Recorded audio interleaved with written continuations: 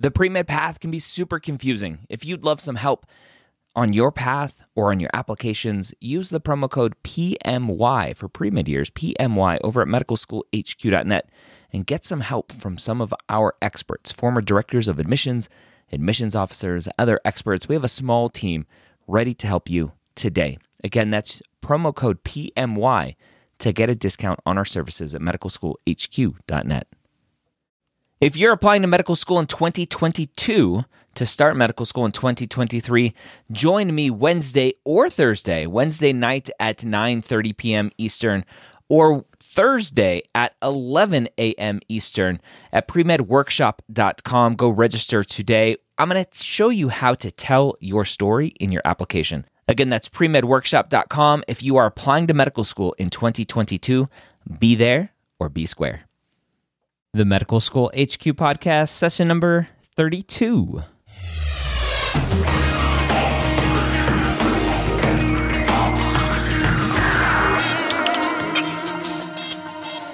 Hello and welcome back to another amazing session here at the Medical School Headquarters podcast, the podcast about medical school, where we take you through the pre-med process, medical school, and even through residency. We're here to take your knowledge of becoming a physician to the next level.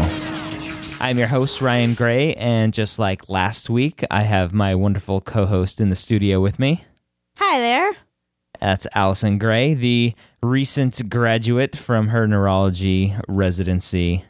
Thank you. Congratulations. Thank you. For all those that sent tweets to Allison and to congratulate her, thank you. There's still time. You can still tweet her. Thank you, everyone. At Medical School HQ. Give a congratulations, Allison. And congratulations to all you other folks out there who just graduated residency, too. Yes. And all of those that are submitting their applications and going on interviews.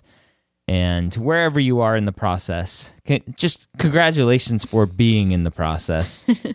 I think we all need a pat on the back every now and then as we go through this long and grueling process to kind of know that it's worthwhile. So, congratulations all around. If you haven't interacted with us yet, we want you to. There's a couple different ways to interact with us and share your thoughts on what we're talking about here and communicate with us. One of the ways, like I just mentioned, we're on Twitter at Medical School HQ. You can shoot us an email, feedback at medicalschoolhq.net, or you can go to the show note. If you're listening to the podcast on our website, you're already on the show notes, but if you're in the car or listening on the go, you can always go to the show notes, medicalschoolhq.net/session 32 for this episode, since it's the 32nd episode. So any podcast you listen to, just go to the session and then number. For today's topic, we are kind of moving forward and continuing on from our topic last week, which was kind of 8 key things that we wish we would have known as pre-med, or 8 things that we realize now were very important looking back. This time we're going to talk about a few things. I think we have about 7 that we're going to talk about, important things to know during medical school and stuff that we wish we would have known a little bit more. And again, looking back, we think are very important to know as you start off in your medical school journey. So that's what we're going to talk about today. So one of the first things that we came up with was the fact that medical school is a whole different level of smart. Most of us in medical school, as physicians now, we're obviously smart enough to be doctors. And if you ask me, I personally don't think you need to be super smart to be a doctor. You just need to work hard. Like anything in life, you need to work hard at what you want to do, and eventually the goal will pay off. You obviously need to be smart enough to do well on the MCAT and get good grades. And so there's that certain level of smart. And during your high school years and then your undergrad years, you might have been the best one in your class. And then you get to medical school and you're maybe middle of the road. And don't be discouraged. You can't be the best at everything. There's a bell curve for a reason. So the biggest take from this that I want you to get out of it, and we'll hear Allison's take on it, is the fact that just don't get discouraged. You don't have to be the best in medical school. You obviously need to do well, and we'll talk about some other things to think about during medical school. But the analogy that I like to use is it's like as a baseball player going from little league to the major leagues. There's a huge gap in competition, in the level of smart that you're dealing with. So that's what I want to talk about. What do you think about that, Allison? Yeah, I would agree. I think the word I would say is don't be intimidated when you enter medical school. You're going to be surrounded by a lot of smart people. Just remember that you were chosen to matriculate with this class. The admissions committee spend hours upon hours figuring out who they want in that medical school class. And they clearly wanted you because you're there. So don't be intimidated. Be encouraged, be inspired by all of the amazing people around you who are smart and excited about becoming doctors down the road. So take that in and make friends, meet people, and yes, embrace the challenge that awaits you, because as we'll talk about in a moment, that whole different kind of smart is a setup because you are about to enter a whole new kind of challenge in terms of the amount of information and what's going to be expected of you. Yeah, that's a good way of putting it. The whole fire hydrant analogy. Yeah, I like that. Drinking from a fire hose is one way that people talk about medical school. That's the analogy they use, that when you enter medical school, you open wide and you start drinking from a fire hose, because that information comes at you faster than you can ever believe. And you have those spare moments after you've finished a bunch of exams where you can watch a whole bunch of episodes of 24, do something relaxing, go out with your friends. But that comes again right back. You have a whole tons and tons of information that is flying at you all the time. So that kind of rolls right into number 2 that we were going to talk about is knowing you and how you study the best. And for me, I took 3 years off between undergrad and medical school, so I totally forgot how to study. But you had a lovely study buddy to remind you. I did. I'll have to thank her sometime. I'll have to look her up. Oh, wait, it was you. Never mind.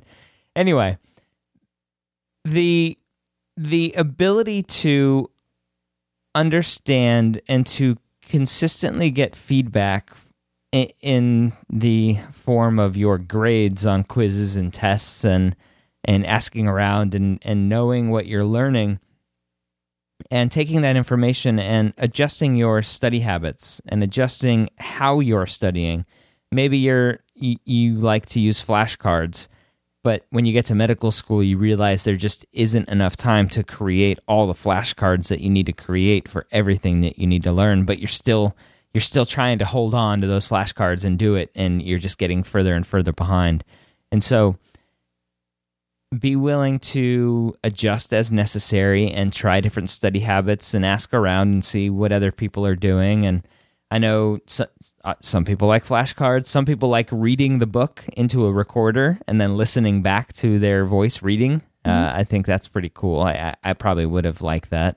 There are many different ways to learn, and just be willing to try a couple different ones if you find yourself struggling. Yeah, and I think knowing yourself and what's worked for you in the past, don't be afraid that the study habits that you had in college are not going to serve you well in medical school. They may be perfect. So it's really just the amount of material and how quickly it comes at you that's different. So you can use some of those same study habits if they've worked for you in the past, but you may need to adapt. You will definitely need to adapt, I should say. Finding a study buddy, we were joking about that a moment ago, but that really is an important thing. Partially because, well, I should say too that Ryan and I didn't study together for all of our tests or our exams. We would sit across from each other at a coffee shop or later on in our apartment down the line and just study independently, but keeping each other company for hours and hours and hours. And other people we knew were friends, and they would do that.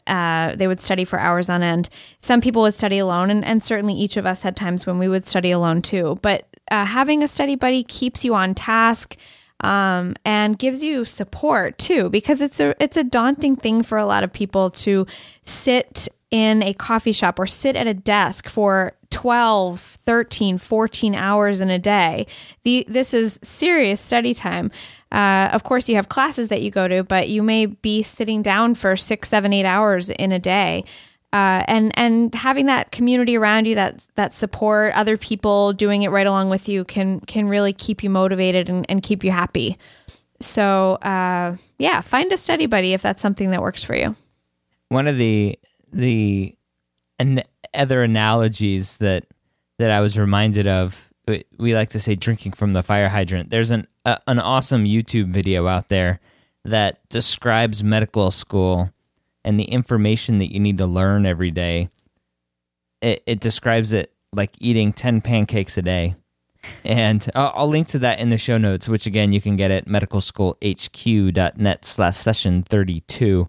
And it's a video that shows a student eating 10 pancakes and then eating 10 more the next day. And one day he wants to take it easy and only eat 5. But then the next day he realizes he has to eat 15 and then he just can't do it. And then all of a sudden you're behind. And it's a pretty funny video and describes medical school pretty well. One thing I would just also add is that you're not going to be doing only book studying. Remember that. You're entering anatomy lab, gross anatomy. You're also going to be in histology lab, most likely. We all have to learn about cell biology, histology, what cells look like in different organs.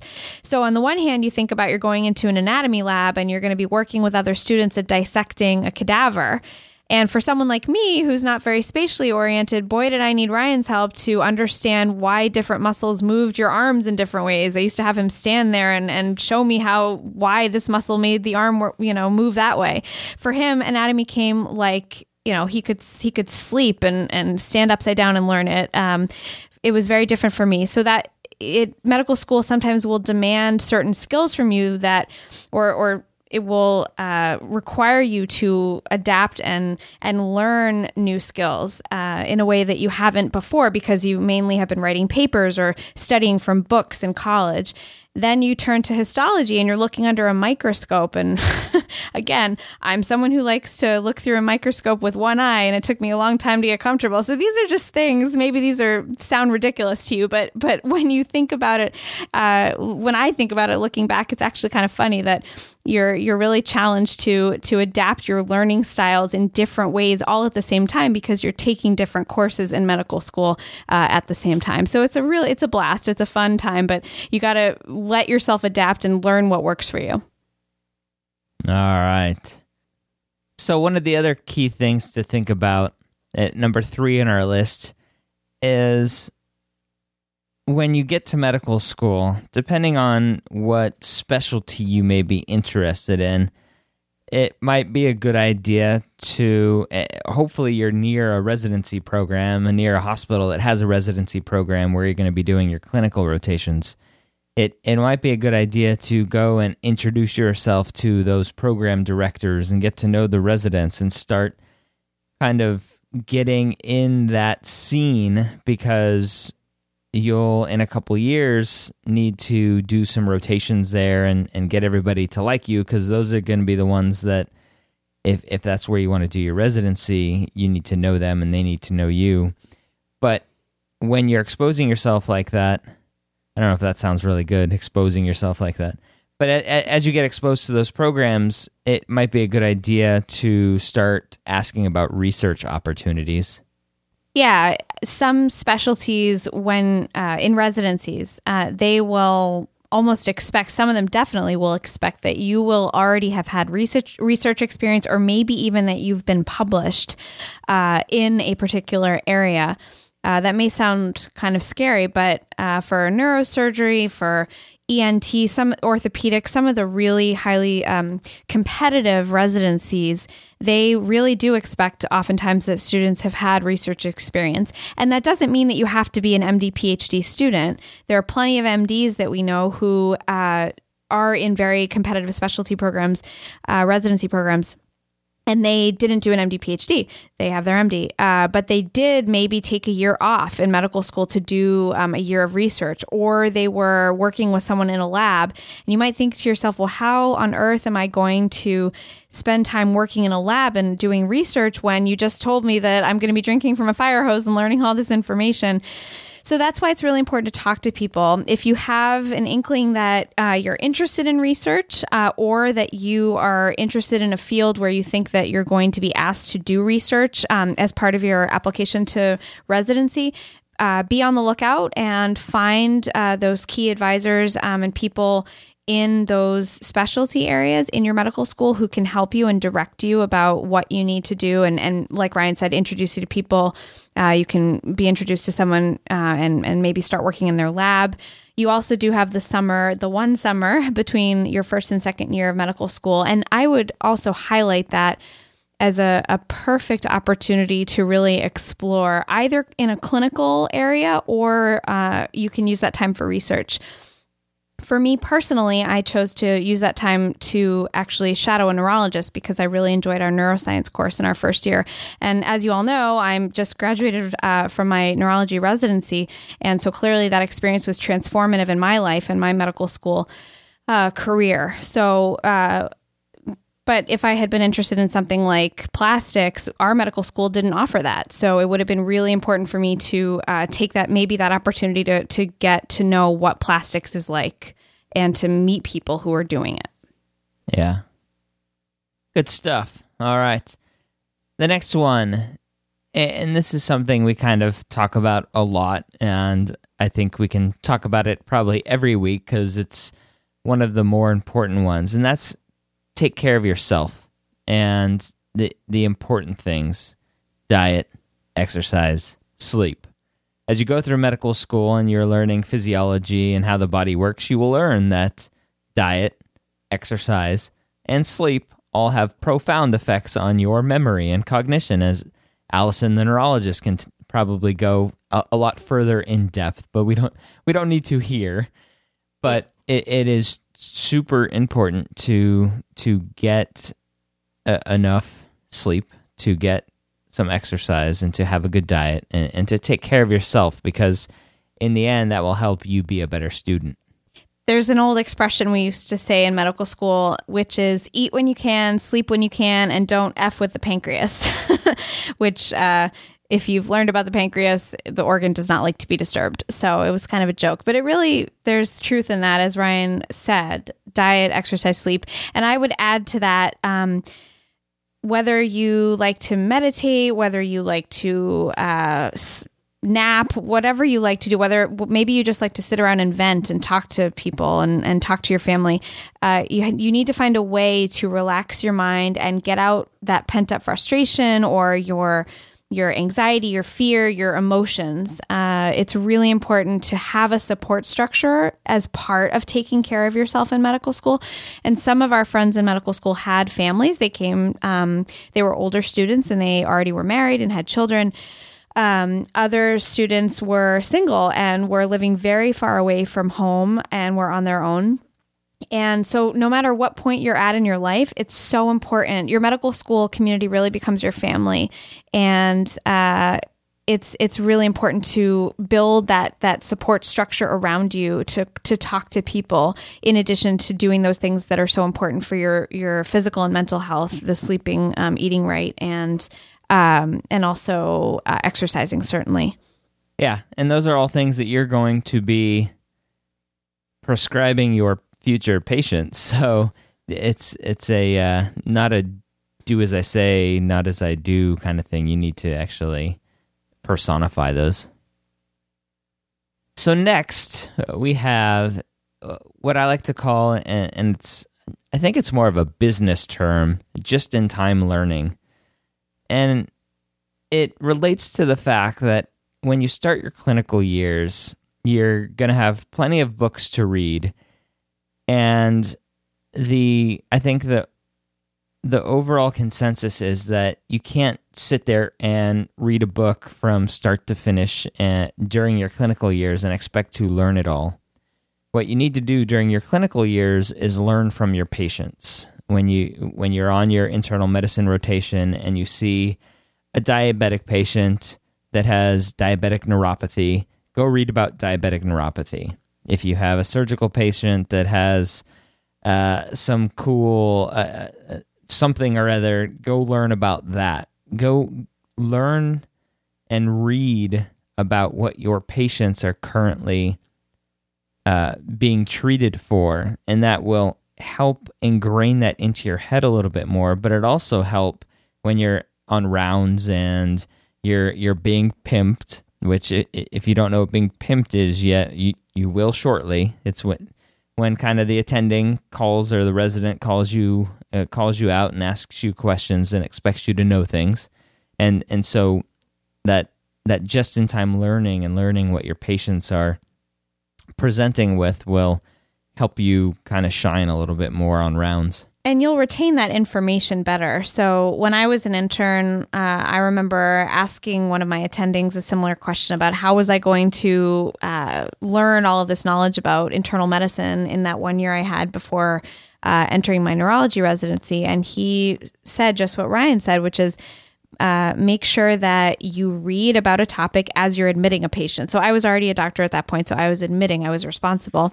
But it goes back to in medical school too, when you're, just as Ryan said, when you're seeing patients on the wards. I think in medical school, the other thing to know in the clinical years, it's not to say that you shouldn't read books. I think what we're saying is don't sit down and try to open Harrison's Principles of Medicine and try to start reading it cover to cover. There's no way you'll retain all of it. It'll be out of context. It's not going to be useful to you, and your brain just, it won't stick. Again, unless you're some boy or girl genius who has some kind of, memory that you see it once, you know it forever.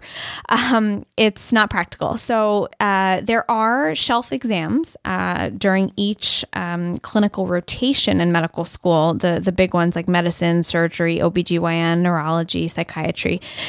And those shelf exams, you do need to have clinical material books to read. So one of the great book series that we all used was called Case Series. And I think it was Case Series or Case Files. Those are great books. They're really, they have clinical vignettes in them, and they ask you questions afterwards. And that's a great way to focus in on the key diseases, the key pathophysiology that you need to know for the subject matter that you're learning. So I think Ryan and I aren't saying don't read. I mean, of course, you need to have a book that you're keeping with you, a high yield book throughout each of your clinical rotations. But take the opportunity when you're seeing patients to hone in and learn about that disease process, because you'll learn about your patient and you'll never forget them. You'll remember these patients years later. That is true. The next one that I kind of don't like to talk about, but I need to talk about it. As a pre-med student going through the process, you're like, okay, I took the MCAT, I'm done. Now I'm a medical student. I can just worry about patients and obviously take the tests in medical school that I need to take, and then I'll be a doctor. But unfortunately, like the MCAT, there is another huge hurdle in medical school known as the boards. And if you're in an allopathic medical school and an MD school, you're going to take the USMLE Step 1 and also Step 2 later. And if you're in a DO program, you're going to take the COMLEX Level 1.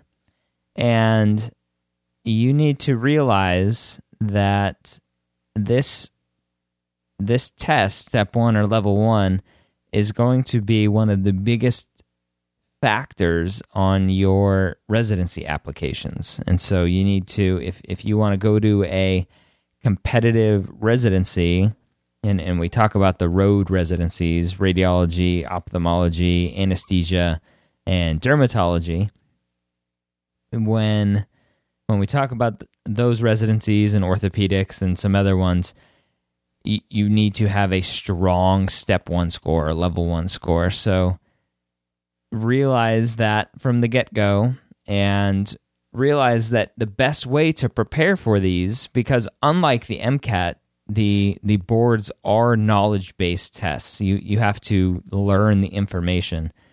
The best way to prepare for it from the get-go is just to do well in your classwork and learn during your first and second year. Yeah, absolutely. The step one exam is extremely important, as Ryan said, and even for the non-road specialties, the ones that are maybe not quite as competitive. Remember that geography makes things competitive. So, for example, if you want to go into psychiatry, let's say, which is not one of the more competitive fields, if you want to do psychiatry at Harvard, it sure as hell is going to be competitive. So geography does play in, and geography really more, which program. So step one matters. And I would also say one thing that I want to interrupt you real quick. Along with geography, the other issue that we're having now that's all in the news is the fact that we are graduating more and more medical students without enough residency spots. And so we're getting to a point now where just because you graduate medical school doesn't mean you can practice medicine. And that's unfortunate. And if you kind of look in the news about law school and lawyers, they've had this issue now for a couple years where graduating law students can't get a job. And being a lawyer is different because they don't have a mandatory internship that they need to do to practice law once they are out of law school. As physicians, just because we graduate medical school doesn't mean we can practice medicine. We have to do at least a 1-year internship. And in many states, you need to do a full residency. And as we graduate more and more medical students, the competition for those fewer residency slots is getting tougher. And unfortunately, I think it's only going to get worse for a couple of years before it starts to get better. And when I hear stories of some of the Caribbean schools graduating and matching students, 600 or 700 students a year, it's kind of disappointing because it's just adding a lot more not necessarily competition, but it's just flooding the market when there's not many spots. So that's another reason to do well, even if you don't want to go into a highly competitive specialty. Absolutely. Always try to be as competitive as you can, be challenging yourself, competing with yourself to be the best you can. And P does equal MD, but as Ryan is pointing out, you do have to do residency. You have to do at least an internship, and in most places a residency. And the reason is, by the way, everybody, it's because medical school teaches you what you need to know to become a doctor. It gives you all the framework, all of the coursework, all of the knowledge, you could say, behind what you need to know to be a doctor. But it is actually your internship and your residency that is where you learn how to be a doctor. So Ryan and I would both say, and we've talked about this, that it wasn't medical school that taught us how to be doctors. It was our internship and residency. So there is a method to the madness. There's a reason behind that. So I would also, again, agree about step one. The other thing I would add too is that when you think about applying for competitive residencies and also just being as competitive as you can, your coursework will really factor in. Now, yes, you could go through medical school and get passes in all of your courses and be fine and graduate and be a successful physician. That being said, if you want to be more competitive, getting those high pass grades and those honors grades will matter because residency programs do look at what your quote unquote grades were in those classes. And so there aren't any, letter grades, but the high passes and the honors really do matter. They matter on your transcript for medical school, and also because AOA, which is Alpha Omega Alpha, which is the honors society, if you will, for medical schools. Alpha Omega Alpha is I think at many, if not all, I don't think it's at all, but it's at many of the medical schools around the country in the United States. And AOA invites you to be a member of their society either after your first 2, I believe, years, maybe 3, but basically there's a junior acceptance and a senior acceptance. And the senior acceptance takes into account some of your clinical grades as well, because those grades, those pass, high pass and honors, or however the medical school does it, those factor in your clinical years as well. So AOA can be important because residency programs look and see, oh, gee, that person's AOA. It just gives you another leg up. And I'm sure in the military match, it probably gives you a point or something. Maybe. So again, grades and exam scores matter. One other thing I would just say as a last point on this, in medical school, you kind of learn to become a professional test taker because you take so many tests in all of your different course subjects. And then you take a shelf exam for each of your clinical rotations. So by the time you've graduated medical school, you really are a test taker. You know how to do this. Again, step 1 is its own monster. It's its own exam, as is step 2 CK and step 2 CS. They're all big exams. But the point is that it's not like with the MCAT where it's this big daunting one test. You take a lot of tests in medical school and you get really good at preparing yourself, and that will come with the step exams too. All right. Let's finish up with the last one that we have, and it's kind of a combo one. And similar to something that we talked about last week during the pre-med kind of key things to know is the application timing. And applying early to residency is just as important as is applying early to medical schools. And one of the other things to realize is that when you apply and you start getting interview requests, typically what happens is a residency program will send out a batch of emails to people and say, we want an interview with you. Email us, call us, and schedule an interview.